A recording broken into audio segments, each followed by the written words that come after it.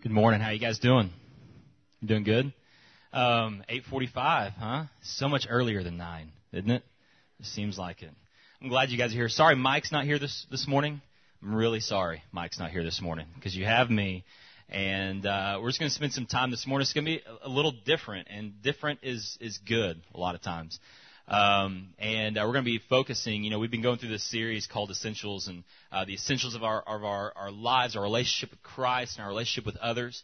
And we're ending it today on communion. And the word communion, a lot of different things come to your mind, like these tables, with the stuff set up and things. But really what communion is our relationship with Christ, right? Our communion with Him, our worship with Him. And so, this morning, we're going to talk a little bit about worship. And again, that's another term, especially if you've been in church for a while, and some of you haven't. Some of you, we just completely freaked you out in 10 minutes, and maybe I didn't see you because we were behind the sheet, walk out the door. But worship, for those of us who've been in church, there's a term and there's definitions that come to our mind, and they're not necessarily true. In fact, maybe they're so small of what worship really is.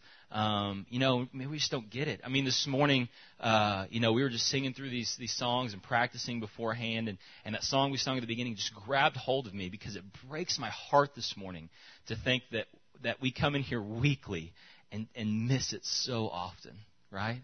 We miss what this time is meant to be so often. It breaks my heart, and hopefully, your hearts are broken today.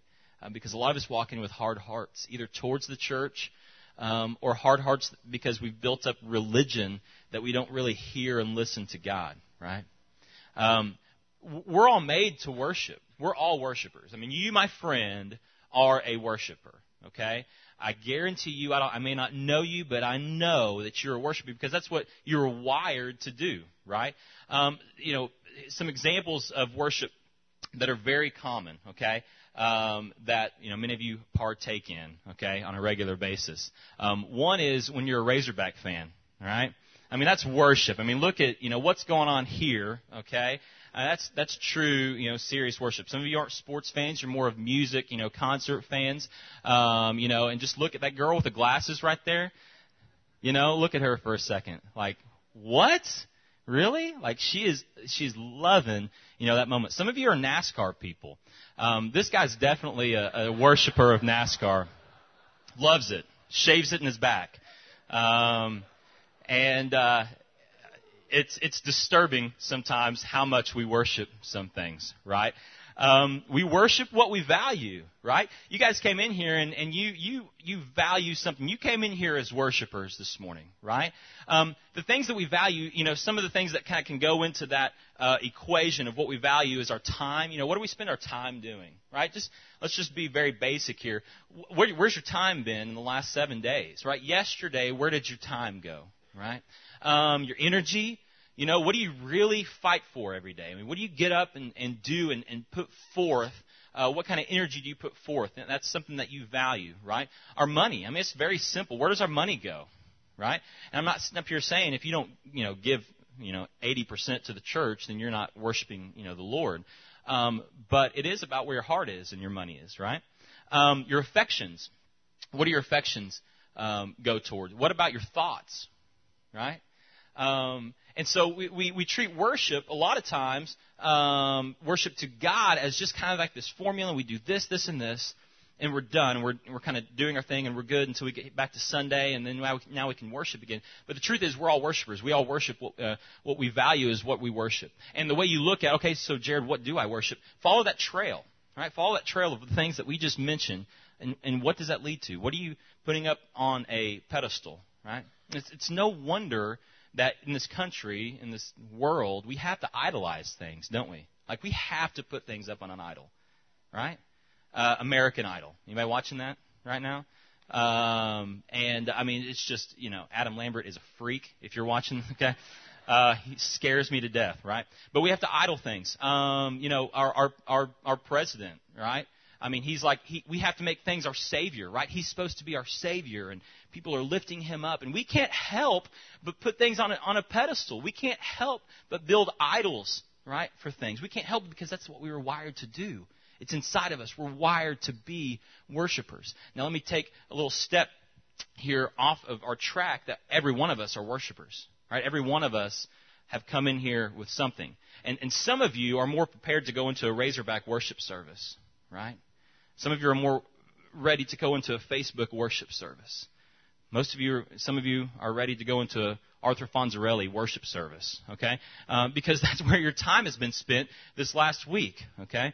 Your time has been spent, your energy, your money, your thoughts have been going towards this. Maybe it's ESPN, right? I mean, it's truth. So have you walked in here worshiping God? Because though you were wired to worship, you were also made to worship God. You're created to worship the Father. Now, this is kind of where we get, mixed up here. Because a lot of us, many of us have walked in here this morning not ready to worship God. Right? Because that's not where our time and our energy and our money and our affections and our thoughts have been going towards. But we're made to worship God. There's this internal magnet inside of us where we long for Him. And we don't sometimes know that it's Him, right? Many people in the world don't. But we have this magnet. You guys ever hang things on your refrigerator with magnets, and sometimes you try to put like 10 pictures under a magnet. You think that magnet's going to hold up, right? It doesn't work. And though we all have that magnet inside of us, a lot of us have built up these walls to where, we can't worship God because we're worshiping other things in our life. And certainly many of us, don't follow in that purpose that we were made to do. So let's define a couple terms here. I'm going to be really quick because this morning I want to teach a little bit, but I want to spend some time just in worship. There's going to be a lot of elements and things going on that you're free to respond with no judgment this morning. And so I just want to define a few things. On your bulletin, you got a big blank sheet because I'm not good at making notes for people, so you can make your own notes, okay? Let's define some terms. Let's define worship. Okay? Worship is, Louis Giglio said, it's our walking around life. Okay? I think that's a pretty good term, right? Our walking around life, right? It's like our journey in God. Not a service, right? Not a service at all. True worship, Louis Giglio said, is not confined to a place. True worship is not confined to a place. He said, worshiping God is, listen to this, what we do as we respond to His mercy in our walking around life. It's not the words I sing, but me I bring. I am the offering laid at your feet, my steps the melody oh so sweet, all of me in praise of Thee. Right? This is not the place of worship. Though on our side of our building it said worship service. Okay, we are going to come in and worship God and praise God, but this is not the worship, right? Though many of us have treated it that way. This is not the place. If worship was as easy as 20 minutes of song and 35 minutes of message and an offering and some announcements, how weak and insignificant is our God? Amen?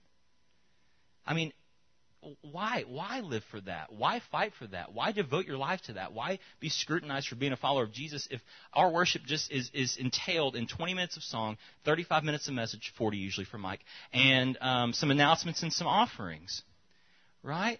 I mean, people walk in here, okay, and we'll call them lost, okay, because they are lost and they're the sheep that have gone off astray, and Jesus is looking for you. If you don't have a relationship with Christ this morning, you may not know it, but you're lost, okay? But they come in and they see our worship, and it's the proverbial light switch, isn't it? You guys have heard the example. We come in and switch the light on, okay? Okay, time to worship God now. And then we go out and we switch it off, right? It's like going out to your car or to your garage, that nice, clean, beautiful SUV, and starting it every single day, trying to start it without gas in it. I mean, that's what it is. When we come in and we haven't come in with our worship, right, and we just kind of flip that light switch on, people that don't know Christ, they come in here and they're like, what do they have that I don't? Like, why do I need this? And yes, definitely, if they don't have a relationship with Christ, they're lost, but maybe we're lost. Right? Maybe we don't get this worship thing. We walk away and we just say, well, the sermon was pretty good. The music was pretty good. Or this is kind of what I got out of it, or whatever. And truly, honestly, this is not the place of worship. It's not. Our worship is our outpouring, right? We come in here. You come in here with this. Okay, I come in here with this. You come in here with this experience and this conversation, and we come in here with these things that have gone on in our week, and we come in and we pour those out because we've been pouring out all week. We pour those out together, lifting up the same holy, glorious name, the same God, right? of the, however many people in here, we all come in with different things, but we're still worshiping the same holy, amazing God. This is not the place of worship, but this is an important time. There's a lot of people that are followers of Jesus that they're tired of church, and I don't blame them. I don't blame them if it's just tired of this light switch, tired of walking away feeling like, well, by the fourth song, I kind of started to feel it, right?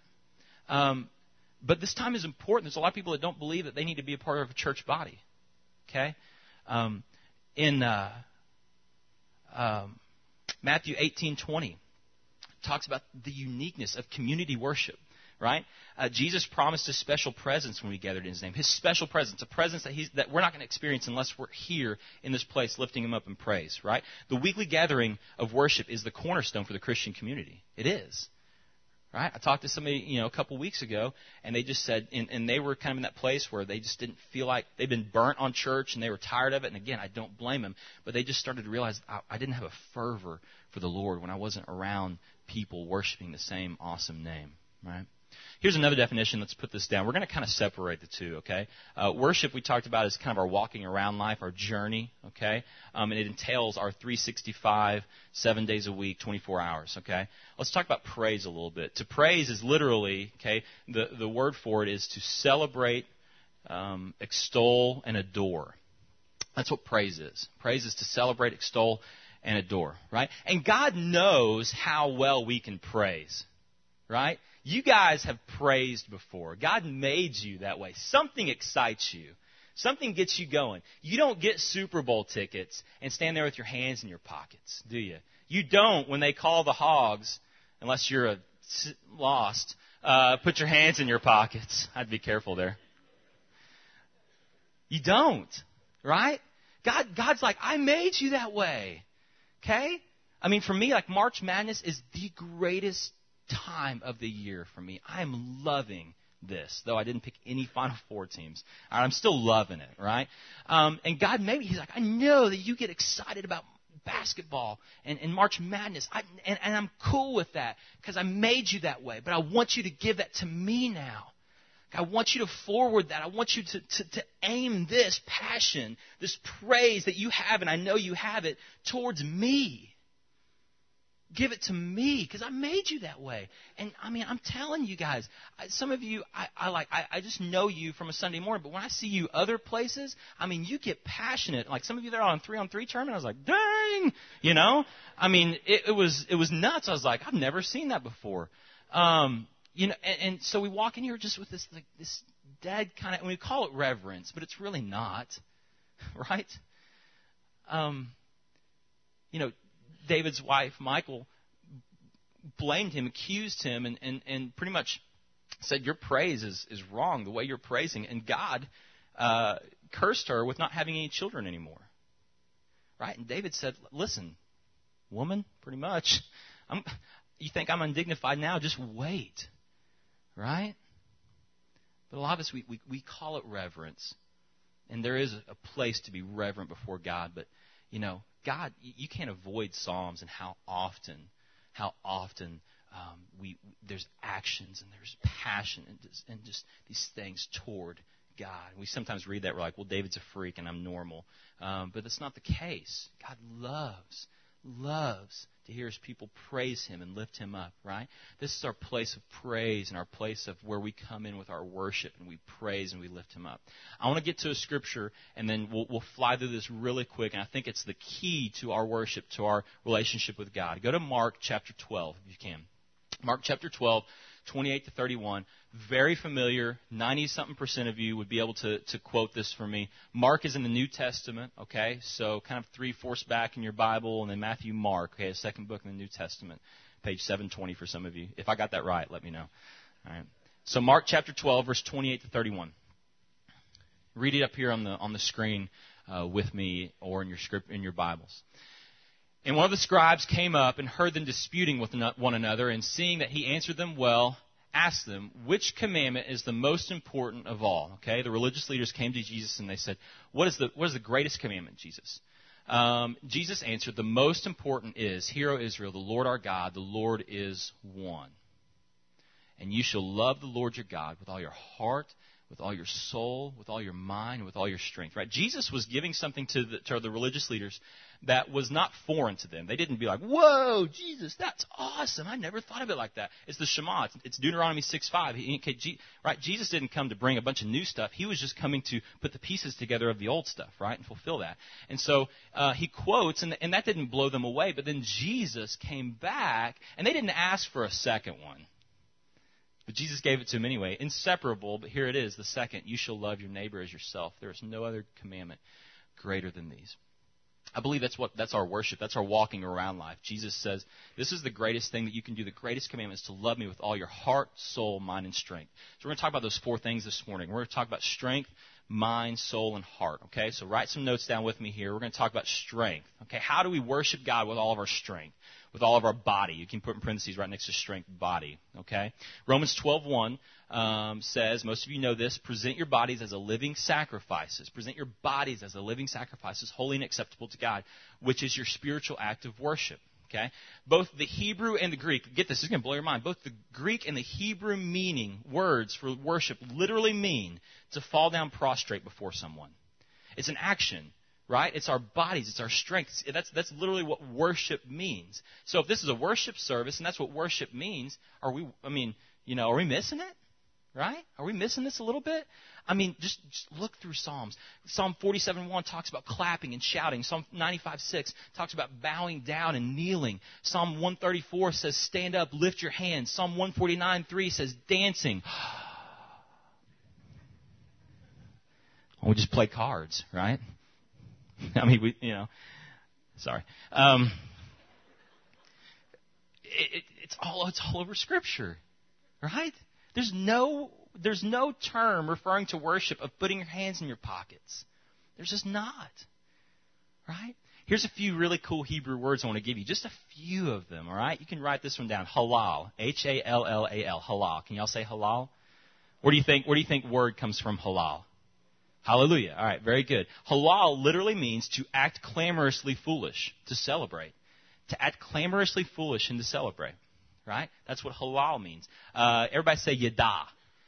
We said this a few weeks ago, Y-A-D-A-H, yada. That means to praise God with extended hands, okay? And there's a lot of places in Scripture where it says extend your hands, yada, okay? Shabak. Everybody say shabak.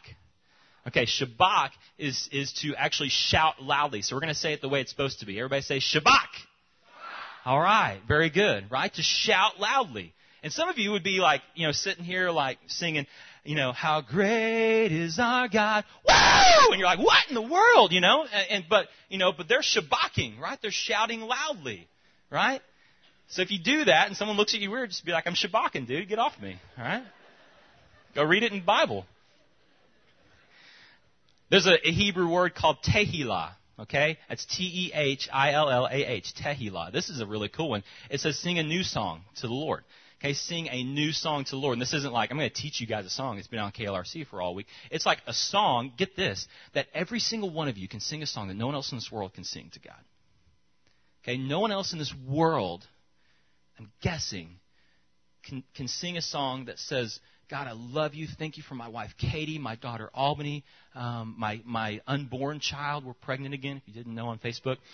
Thank you for these things. God, thank you for giving me this house on 214 Haley Drive that you've just blessed us with. Whatever. You can sing a new song to God that of the millions and billions of people that have existed in this world cannot sing other than you. Tehillah. Right? Let's sing how great thou art, and then let's sing a new song to the Lord that He's never heard of before, and He just takes joy in that, right? There's another one, Gil, G-I-L, right? Dance in circles with joy. Yeah, dance in circles with joy. The song Marvelous Light, right? Lift my hands and spin around, okay? And it blows me away because we sing a lot of these songs, and we sing them, right, but we don't do them. Does that make anybody else feel really weird? Like we fall down, we lay our crowns, and I'm standing up, right? Lift my hands and spin around, and my hands are in my pockets facing, and it's just like, because I feel a little uncomfortable, I don't want to be a distraction or anything like that. But God's just like, give it to me, right? Give it to me. The last one is shakah, S-H-A-C-H-A-H. Lots of H's in there. Shakah, falling, bowing down, prostrate. Right? Falling face down in worship. There's a song Matt Redman wrote, and it pretty much says, when you face up to the glory of God, you find yourselves face down in worship. You do. Shakah. All right. That's your strength. Let's talk about mind real quick. I'm going so long. This hour service is not going to work for me. It's definitely not going to work when Mike gets back. Let's talk about our mind. Let's worship God with our mind, our intellect. Put out intellect next to that. Romans 12:2. Okay, the next verse in Romans 12. Do not be conformed to this world, but be transformed by the renewing of your minds. Right? God decided to reveal himself, all right, in the Old Testament through words, okay, and through commandments. And God would speak to prophets and would speak to his followers, and they would again, but there was always this separation. And then God decided, okay, now I'm going to make myself completely known. And in John 1, we see John refer to Jesus as the Word, right? The Word. God has made himself known. We can know him with our minds. We can worship him with our intellect. And know him because he's made himself known through Jesus Christ, the Word. Have you ever been driving late at night and realized that you don't remember the last 30 miles that you drove? Anybody? Raise your hand.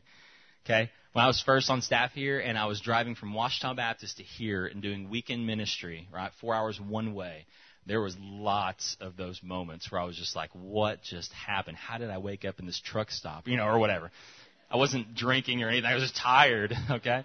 And I think that a lot of times that's what happens. It's so dangerous when we do that and we're driving, but it's so dangerous when we come and we have a relationship with God and we worship and we don't really think about what we're doing. It's mindless. We just kind of come in, here's the process, and here's what we do, and we just kind of spit it out, but really we just have no mind to it. We have no thoughts. We have, can you guys remember the sermon, from last week? It's just like worshiping God with our minds, with our intellects is actually possible. It's actually real. The mind is where we register the action. And that's what it is. That's why it's important. Where we get this in our mind, okay? We can't know God, okay, and follow him unless we know in our minds, intellectually, that he's there. Right? He talks about worshiping God, loving the Lord your God with all your heart and your soul. All right? This is going to ruffle some feathers here. Put out next to soul, emotions. That's kind of what that is with our soul. All right. Jesus 11:35, my favorite verse in the world. Jesus wept. I'm sorry, John 11:30. There's not a book called Jesus. John 11:35. Jesus wept. Right. Jesus began to weep. Okay. Jesus was an emotional guy. He gave his soul to Jesus. Right. And just the weirdness of Psalms. Right. Just the weirdness. Because I used to read that and just be like, am I supposed to ask God to kill all my enemies? Because there'd be a lot of people around me dying really quick, right? Just the weirdness of how blatant David was, but he was worshiping God with his soul, with his emotions. He was saying, God, this is the way I feel. This may not be right, okay, to do this, but it's right that I'm telling you how I feel. It's right that I'm worshiping with my soul and with my emotions, right? God is a passionate God. The Bible is a love story.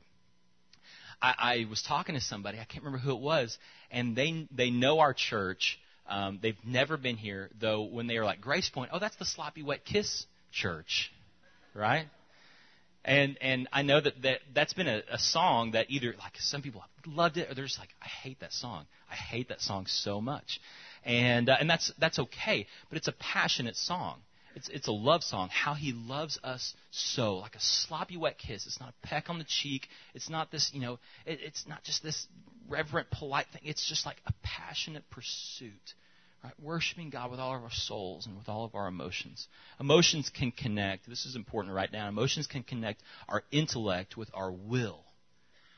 Emotions can connect our intellect with our will, right? We can know this, but until we feel it and we want it, we won't do it, right? When was the last time that you expressed emotion in worship? In your bedroom? When was the last time you just cried out or just danced around or whatever? When was the last time you expressed your soul and your emotion in worship? Right? There's a difference. If I sit up here and read like the story of Christ and Easter's coming up and just what he gave and all that kind of stuff, it would be like, that's really cool. But like if you saw like a video I was watching this week, and I was watching The Passion. I'd never seen it since it came out in theaters, but I had it and I finally was like, okay, I'll watch it a little bit. It's different because it tugs on your souls and tugs on your emotions. Now we can get a little too far where emotions define us, and that's not right at all. It's not. But we can love God with our emotions, with our souls. All right, the last one. Love the Lord your God with all your heart. This is different than what we think heart is. We think heart is emotions, but heart is actually our will. It's our will. The Creator gave us the power to choose. What the heck was he thinking? He gave us the power to choose. Right? To choose him or to not choose him. He wants us to love him. He doesn't want puppets, because he could have done that, right? He could have just played his little play and go on with it. These people are worshiping me. He wants us to choose to love him. He gave us that choice, that power to do that, right? In our culture, the heart is the primary symbol for like strong emotions, but not in the biblical times. It's our human will. Right? You being here is an act of will. You're giving up your time. You're giving up your energy. You're giving up, your availability. I mean, you being here is an act of will, right? And it is. So, pat yourself on the back. Okay? It's an act of will. Every authentic encounter with Jesus, get this, will cut to the heart and elicit a powerful response of the will. Every authentic encounter with Jesus will invade the soul and invade the heart and elicit a powerful response. It may be towards him or it may be away from him, but every authentic encounter. So is your heart, when you leave here, is your will to go and to do this? I know what I'm going to go out and do. Or is it you didn't really have an authentic encounter with Jesus, and so you don't really feel like you need to make a move or make a step? And the second part of the greatest commandment is very important. And we've talked about this the last few weeks, but in Isaiah, God is very upset because these people are bringing the right sacrifices and the offerings and all this kind of stuff. They're coming to the worship services and they're singing the songs, but they weren't going out and loving people. And Jesus said, the way that you love me is that you love the Lord your God with all your heart, soul, mind, and strength. And the way that you show that is to love people. It's inseparable.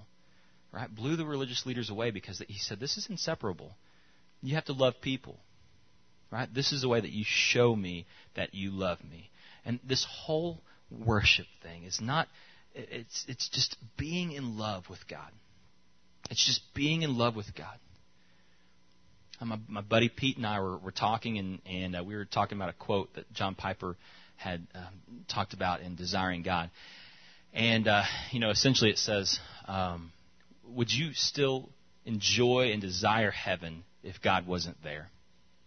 I know that's kind of blows your mind. Not biblical. I'm just asking. Okay, just think about that. Would you still want heaven and long to be there just the same way that you do if God wasn't actually there? Right? Is heaven the I Can Only Imagine song? Is that like so that I don't have any pain anymore? I don't have to struggle with my sin anymore. It's this paradise place where I'm going to be jumping around on clouds and playing harps. Right? Is it this place, and all that's good. God promises that. It's a gift. It's Eden, right? It's what it was created to be. But heaven's going to be about worshiping God. Right? Heaven's going to be about just being in his presence and being blown away at God. It's not about my house and my crowns. It's about God. Right? This whole worship journey, this whole thing is about being in love with God. Being in love with him, wanting to spend time with him, wanting to give him everything that I have, my strength, my will, my soul, my mind. Give him that.